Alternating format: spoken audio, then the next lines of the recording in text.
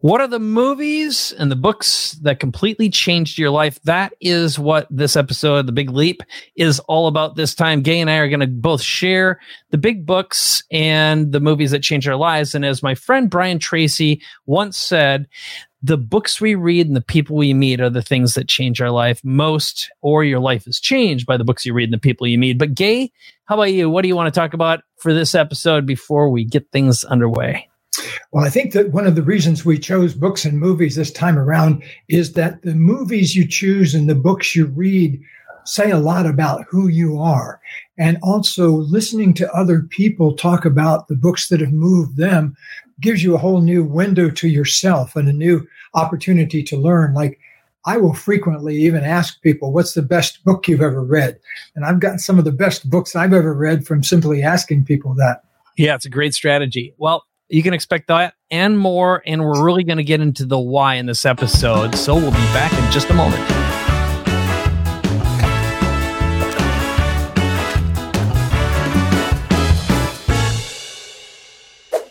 All right, here we are, Gay Hendricks.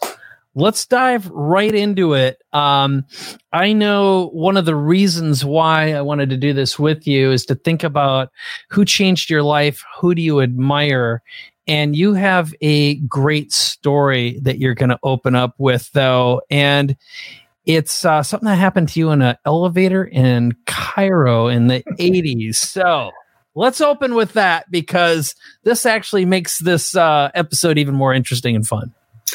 Okay. Well, my wife was teaching in Europe in somewhere around the mid-'80s, and I was over in London with her because I'd finished a seminar and I was waiting for her to finish the one she was teaching. So I had 4 days, and I said, okay, what can I do in 4 days? I thought, hey, I'll go to the pyramids. So I got on a plane and flew over to Cairo, and I was just going to stay there 3 or 4 days. And so I had a room in, I forget the name of it, but it's a very swank hotel that's right on the Nile, and it's kind of round. It's where all the dignitaries stay. And so I splurged and I was staying there, and I was on my way down in the elevator, and this gentleman got on the elevator with 3 other men, and they were all wearing black suits and white shirts and ties and carrying briefcase. But this guy was this huge black guy, probably 6'6", maybe 300 pounds, who was dressed in the most beautiful blue robe I had ever seen. I mean, it was a stunning work of art. And I just looked at it and my mouth just popped open. And I said, where did you get that robe? And I heard the men, which turned out to be his entourage, they kind of go, and like I wasn't supposed to be saying something like that. And I soon found out why, because he said, someone made it for me. And he had this real deep voice, and James Earl Jones type voice. And I said, oh, where? And he said, Togo, the country of Togo, which is a little further down in Africa. And I, in my naive way, I said, I am the king. And so that stopped me in my tracks right there. And so that became just part of my life experience. And I got off the elevator and never saw him again. Hold on 1 second.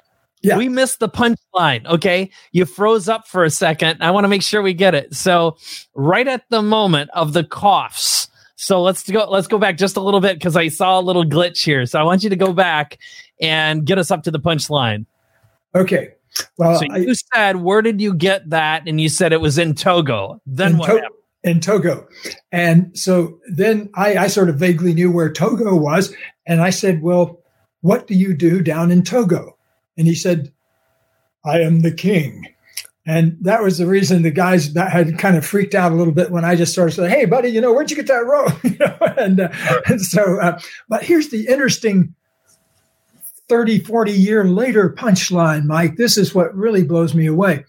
Very recently, maybe even a couple of weeks ago, I think it was now, I came across an article in the international press somewhere that a man had been apprehended, arrested, because he was going around Africa pretending to be the king of Togo and getting people to invest in different projects and applying for grants and things like that. And he'd actually made some deals, I guess, that he'd made a lot of money from doing this con, because the guy, he wasn't even the king of anywhere. He was like a car salesman from Nigeria or something like that.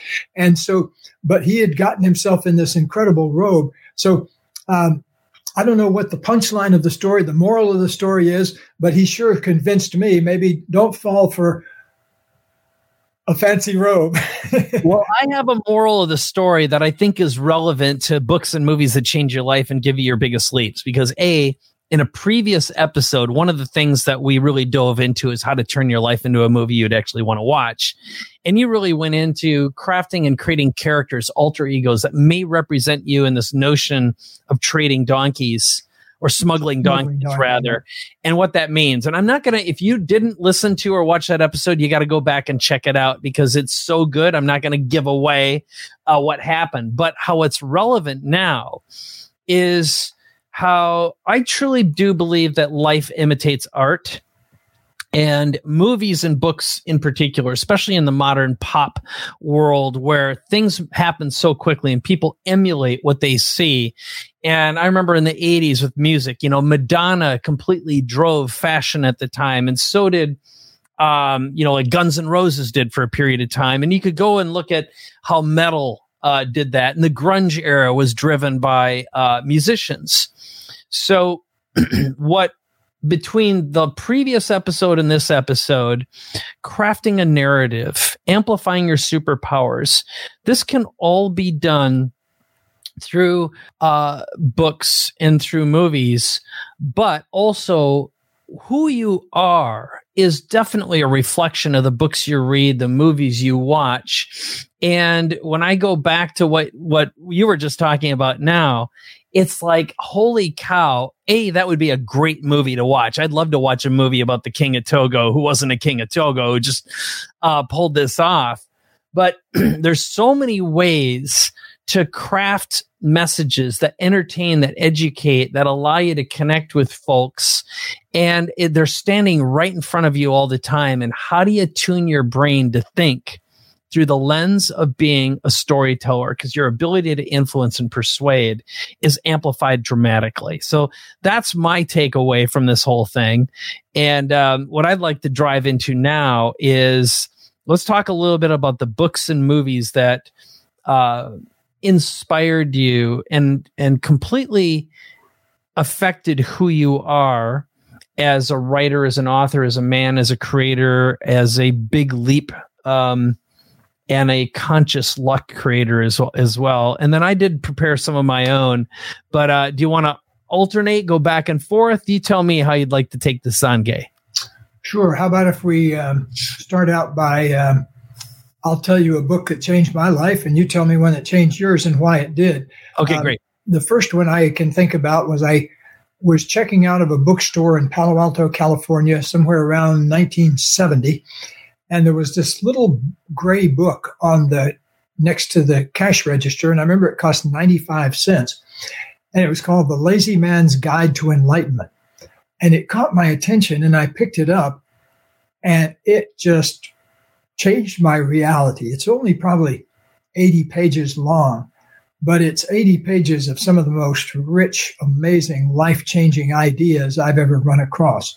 I think that's probably the first place where I ever saw formally someone talking about the power of love to transform something.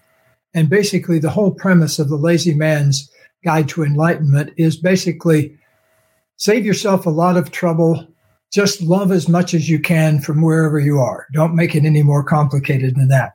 And that became kind of a touchstone for me because as I worked more and more with people, I came to see that a lot of what gets us stuck is there's something in ourselves we haven't learned to love yet. And that's what made me write my book, Learning to Love Yourself, way back also in that, later on in that era. But to this day, I see that love is often the only dimension that needs to be changed, that if you can love something more or love the essence of something more or get more love around a particular issue that you have, that's the single most powerful, efficient, life-changing thing you can do. And so the book, there's a great saying that says, if you ever admire a really good, if there's ever a really good book you admire, don't go meet the author.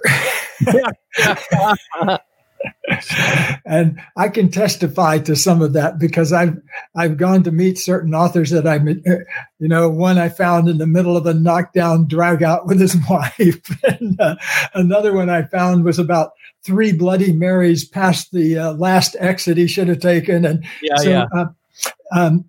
I always strive to lead the kind of life, though, that people would think I'm integrated with my work. Yeah, you want your life to imitate your art.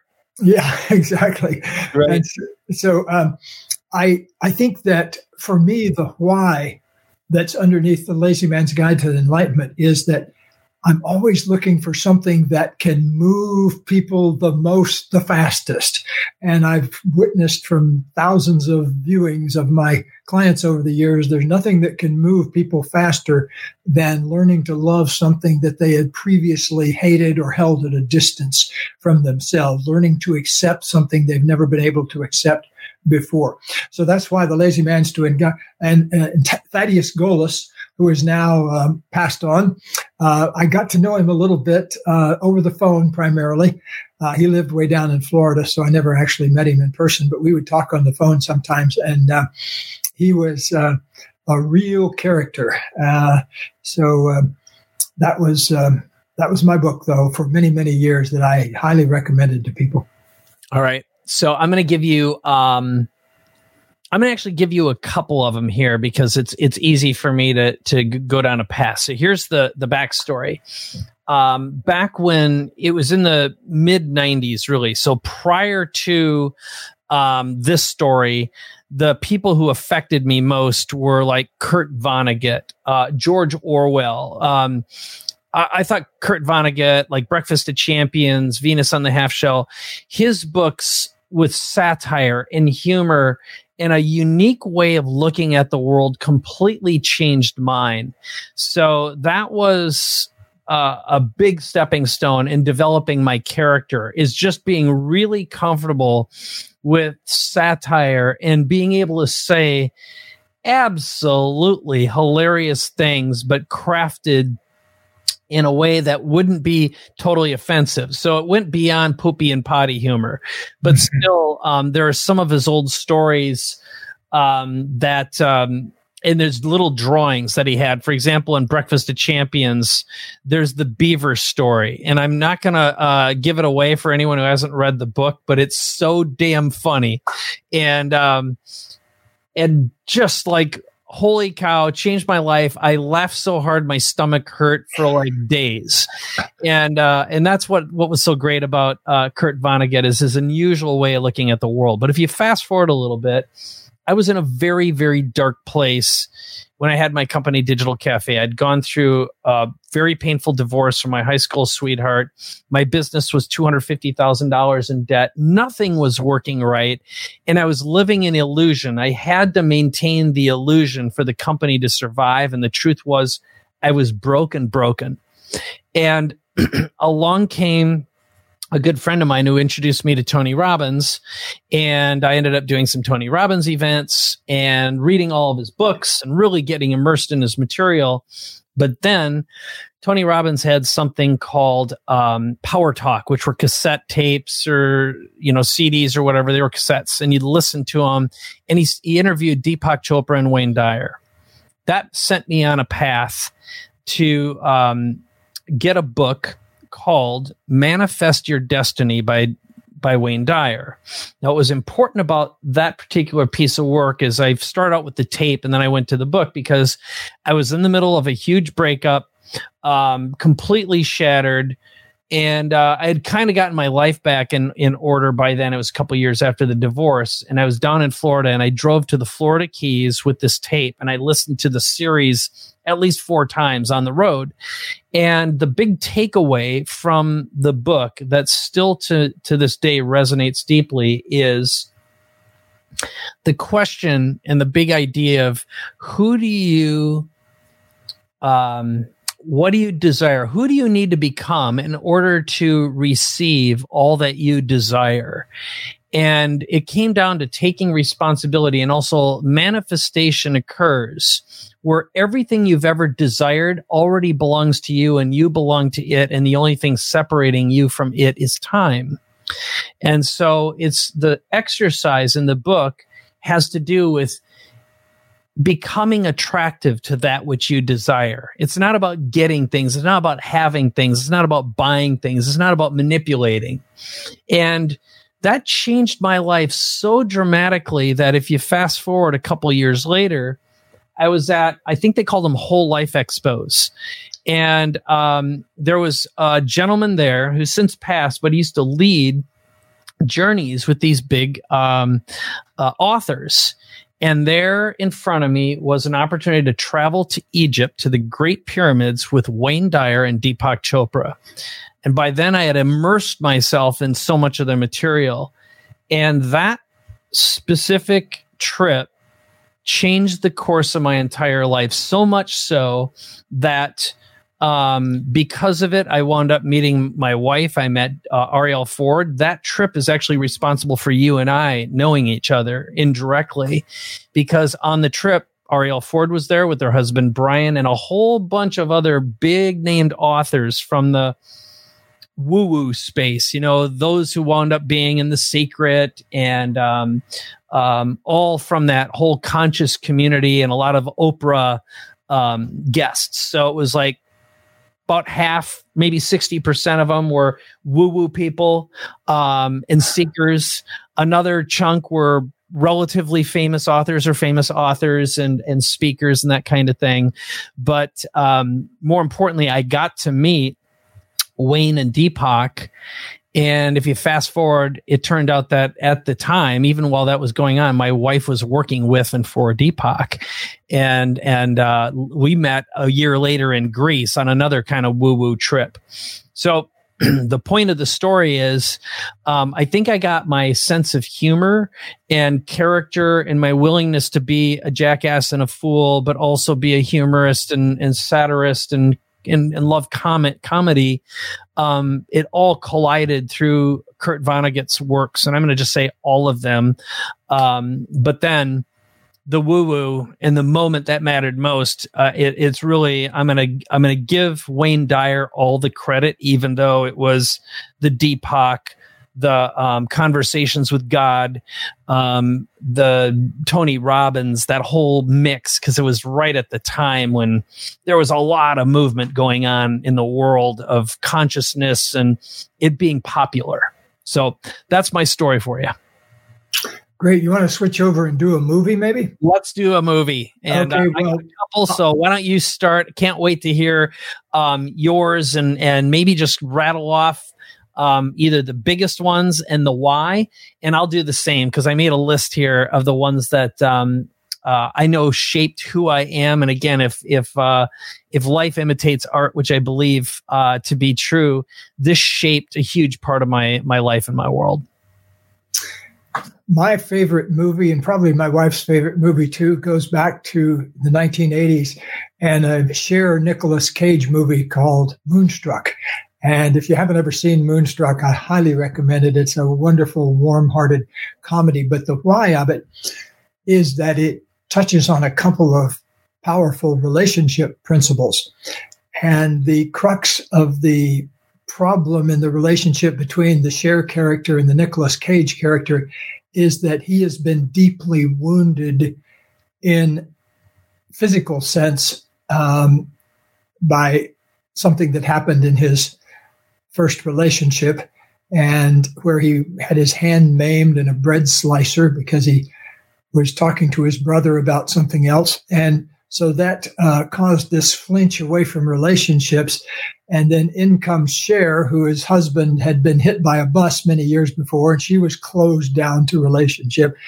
And so I think for me, the joy of that movie is watching people shed their old beliefs about how much love they can let into their lives. And that's, to me, a theme that I work with it all the time, because Katie and I, because we write books like Conscious Loving and The Conscious Heart, we've seen many, many relationship folks here for relationship counseling. And That's actually how we came to fame on Oprah, was with our book, Conscious Loving, back 30 years ago. And so I can tell you from the area of relationship work with a whole lot of people that one of the main things that gets people stuck is they're still being run by a program in the past that's keeping them from experiencing love in the present. And so Moonstruck, to me, shows that in an amazingly humorous, wonderful, warm-hearted way. And also I've written movie scripts before, and I would have to say, as a script, that is probably the most perfect script that I've ever seen. And so kudos to the writer, John Patrick Shanley, of the movie script too. Great. Anything else pop out that you wanna share? One other one, really, and this is totally not about self-help or getting better or improvement or anything like that, but there was a Marlon Brando, Jack Nicholson movie in the 70s also called The Missouri Breaks. And the breaks of the Missouri is this particular place where the Missouri River starts and that kind of thing. But also the play on words, the Missouri Breaks, really is a great key to the theme of the movie. But why I love that movie so much, I've probably watched it 20 times, is it's right up there with another movie that's in an odd genre, a crime movie called Heat, with Al Pacino and Robert De Niro. And those two movies have something in common for me, even though one's a Western and one is a sort of a cop movie in the modern era, is that both of them have complex characters that are coming to terms with themselves, that are learning about themselves. And the difference between tragedy and comedy is it's tragedy if you have a problem and you don't wake up in time to figure out how to move through it. It gets to be a comedy, though, if you get to a place where you move through your stuff and you can let more love in. Well, the Missouri Breaks is profound to me because it kind of shows both sides of that. The Marlon Brando character can never get out from under his programmed version of himself, and the Jack Nicholson character finally, at great lengths, breaks through into a whole new version of himself.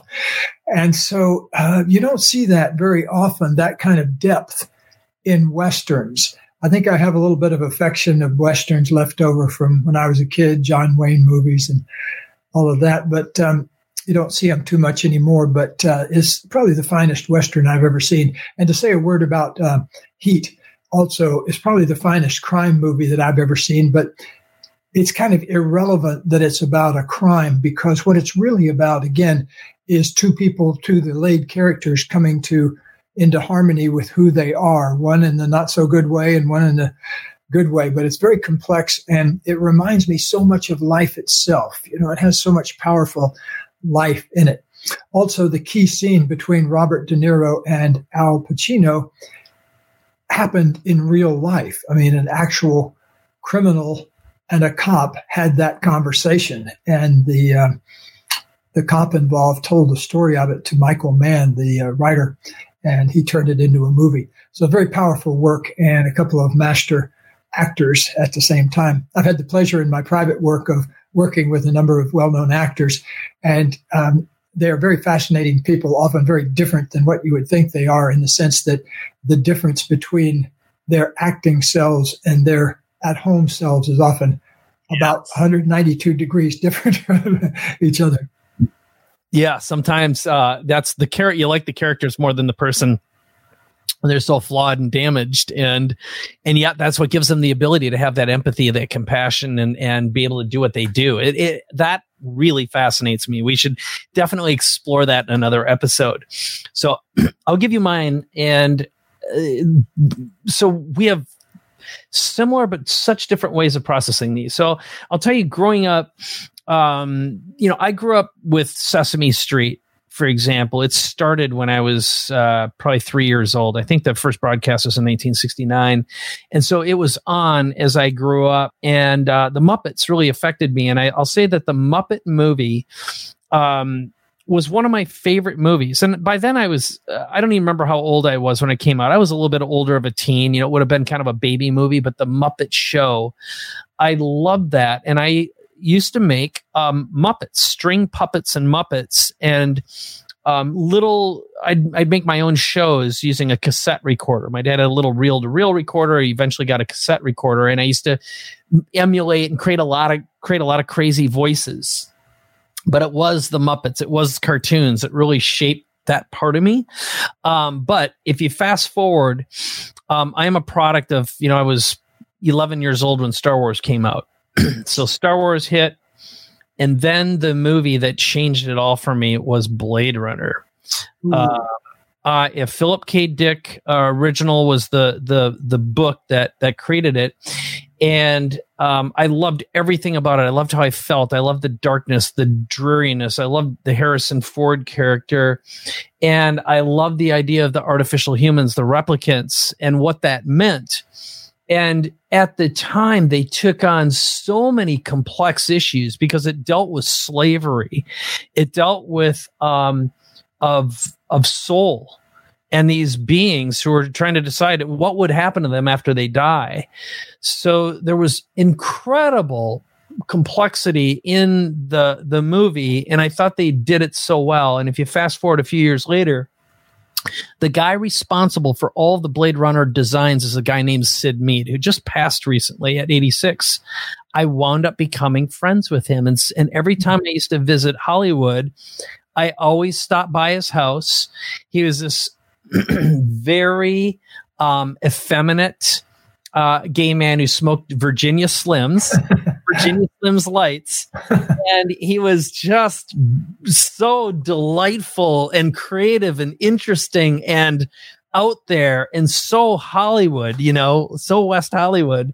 But it was just so fun to spend time with this guy and be able to get into, and he loved talking about his work. It wasn't what we talked about, but he loved art. And at the time I had my agency. And I was doing gaming, which really interested him. And then finally, these are all lumped together, but really summarizes what I love is The Matrix, a movie called The Fifth Element by a French director, Luc Besson, and then Interstellar and Contact. But another one that I love, and I love the director, is Arrival by Denis Villeneuve, who I know I'm butchering that. He is the guy who's producing the new Dune movie. And I love the way I feel when I watch these films. I think right now we're in a beautiful time. Like the pandemic has messed with Hollywood horribly, but the caliber and quality of sci-fi that's being produced, especially after anyone who experiences or goes to our plant medicine episode, the level of depth that's being drawn from deep wisdom, deep connection with spirit, soul, God, and source energy that's done and then reinterpreted it's just fascinating. And I think Interstellar, it wasn't loved by a lot of people. One of the greatest movies of all time that dealt with time and sadness and death and interstellar travel and just the conflict that we'd experience in dealing with that, especially if time moves at a different rate depending on where you're located. So all of those have just really, really affected me. And I'm going to stop chatting now and turn it back to you and get your interpretation here. Well, also, I wanted to mention that Dune was one of my favorite books. I was just lost in that book for probably a year. I'm rereading it right now. I'm actually reading it for the first time. I never had fully read it, but I'm very drawn to it right now, especially after our plant medicine episode. I think there's a lot of parallels. Totally. And I'll tell you also, as far as the first Dune movie was such a disappointment to me, the one with Sting in it.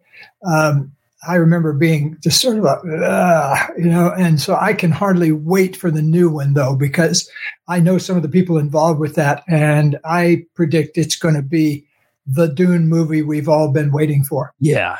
And if you haven't seen the trailer yet, it's so good. So good. They're going to capture that essence. And I didn't hate the first Dune movie, but I wasn't a reader of the book, so that makes up for it.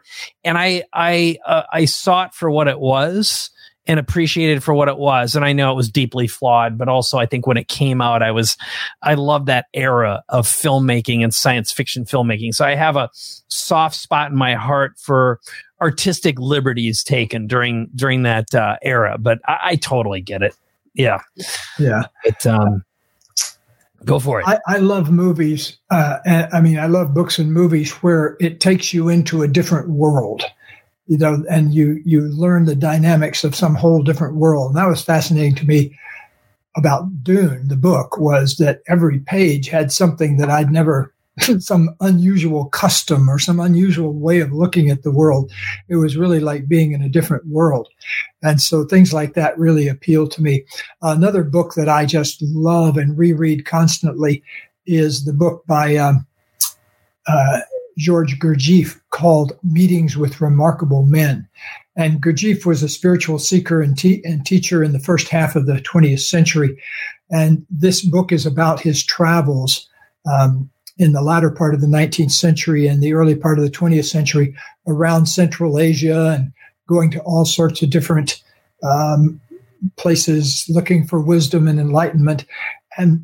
But the why of the book, what it really speaks to me about, is that I think we all need to make this lifelong commitment to learning as much about ourselves as we can and learning as much about the creator force in the universe, God or spirit or whatever you want to call it, but the larger forces in the universe, learning to make your life a quest for learning more and more about those kinds of things. Same thing, I think we need to turn our lives into a lifelong quest to find out how to increase the love in our lives. What can we do to make our relationships more juicy and intimate? And so I think that Meetings with Remarkable Men inspires me so much, because here's a person who basically spent his whole life on such a quest and made many amazing discoveries, but just the discipline it takes, because he lived in a time when it wasn't like going to a seminar in Esalen. It was like going on a 3,000-mile journey by horseback to Egypt to study with somebody, or sneaking into Tibet to study with somebody. So there was a lot of work that you had to go to, and it takes dedication, which I think we need a lot more of in our lives, how to be dedicated to the things that are really important and matter. I agree completely. Once again, it comes down to how these things shape your brain and shape your life. And I know there's one other thing that you wanted to add, because as a mystery writer, something that really defined you, and we've talked about in a previous episode. Why don't you talk about your relationship with the adventures of Sherlock Holmes? Yes. Well, Sherlock goes with me everywhere when I go on a trip, as he has since I was 12 years old. I fell in love with the adventures of Sherlock Holmes when I was in junior high school, and I became such a zealot about it that my English teacher started calling me Sherlock, because I would arrive in class with the adventures of Sherlock Holmes under my arm. So it was kind of an obsession of mine for the better part of a year. But what I loved about Sherlock Holmes, and still do to this day, was the way he went about solving things, and that extremely great use of logic and observation. And, it was just, and also so beautifully written too, the eccentricities of this character. And so my eternal hat is off to Sir Arthur Conan Doyle for his invention of this character that also later on inspired me to invent my character, Sir Errol Hyde, who's a humorous version of Sherlock Holmes. Sherlock is not funny at all, but my guy is, in fact, I try to have a laugh on each page of my mystery character, Sir Errol Hyde. I love that. That's a great goal too. And that's very, very cool. So that's really all I have, because I covered all my books all at once. I thought that I'd just bang them out, and I liked your journeys. And so let's get back to the original theme of this again, is this the books and movies that changed your life and gave you your biggest leaps. One of the things that I'd love to hear, and I'm going to pop them up right now on screen.